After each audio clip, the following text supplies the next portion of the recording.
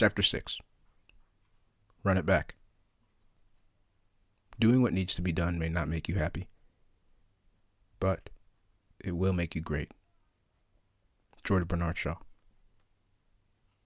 Whatever you do, work heartily, as for the Lord and not for men. Colossians 3:23. Pastor Jason became more heavily involved in my life over the next few years. We'd go back and forth, positing different theological ideals and debating their ramifications in our respective realities. He was, and still is, an instrumental guide in my journey, though I tended to see him as a more intellectual guide than a spiritual one. Nonetheless, I learned a lot about his views on God, and though we still disagree about a few things, namely the role of psychedelics in spiritual formation, there is still a healthy level of mutual respect.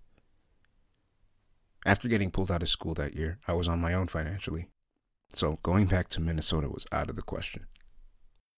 I just still didn't see any value in education, and so I wasn't going to go back and take loans, which furthered myself along a path I didn't even want to be on.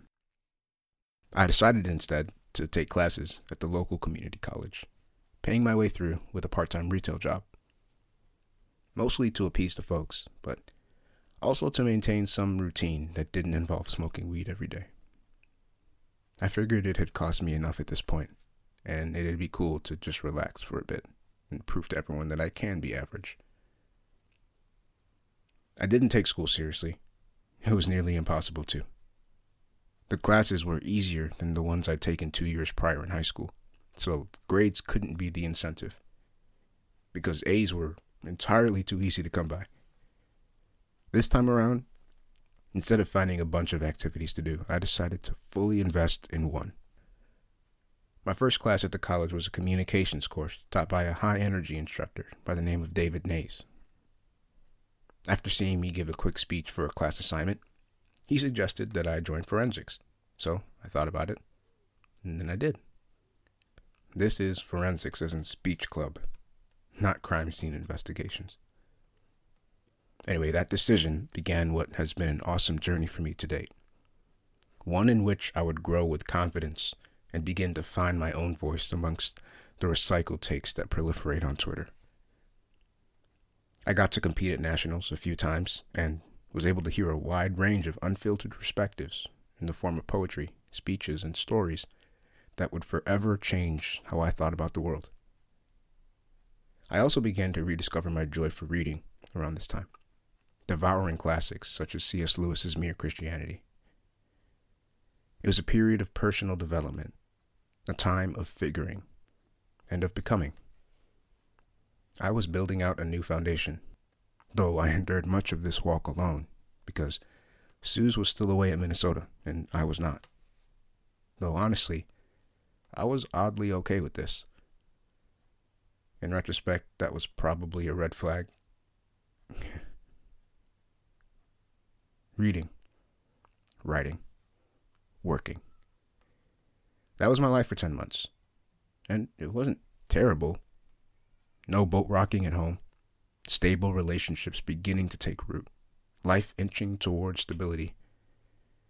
Maybe this is it. Follow the rules and reap the rewards of convenience. Not exciting by any means, but acceptable. So, I'm grateful I didn't return to Minnesota that year. I clearly had some growing up to do, and the time home gave me a clearer vision for what I wanted to accomplish in this life. It represented the first time I'd ever done some work on my life for reasons that weren't simply to maintain appearances. I wasn't trying to further an agenda or become more likable. I was just finding my footing. Finding myself, really. Books became portals to other perspectives, and I was beginning to operate with the awareness of a bigger plan for my life than what was immediately apparent. I also realized that I was here to find and accomplish that plan no matter how difficult. Growth. That was it. Though paired with a lot of discomfort. All good. I have the creator of the universe in my corner now. Maybe God ain't so bad. back to school. Fall of 2016, I showed up on the campus of ONU, and my former state university experience was about to be quickly replaced by the less appealing trappings of a small, religious, liberal arts college in the middle of nowhere. Co-ed dorms and frat parties. Tried twice-weekly chapel services, and an abundance of forced smiles. It wasn't meant to be fun, not for me at least. But it was a change I was ready for. Newly engaged and equally convinced that I needed to complete college and get a degree to be of any value in this world, I went.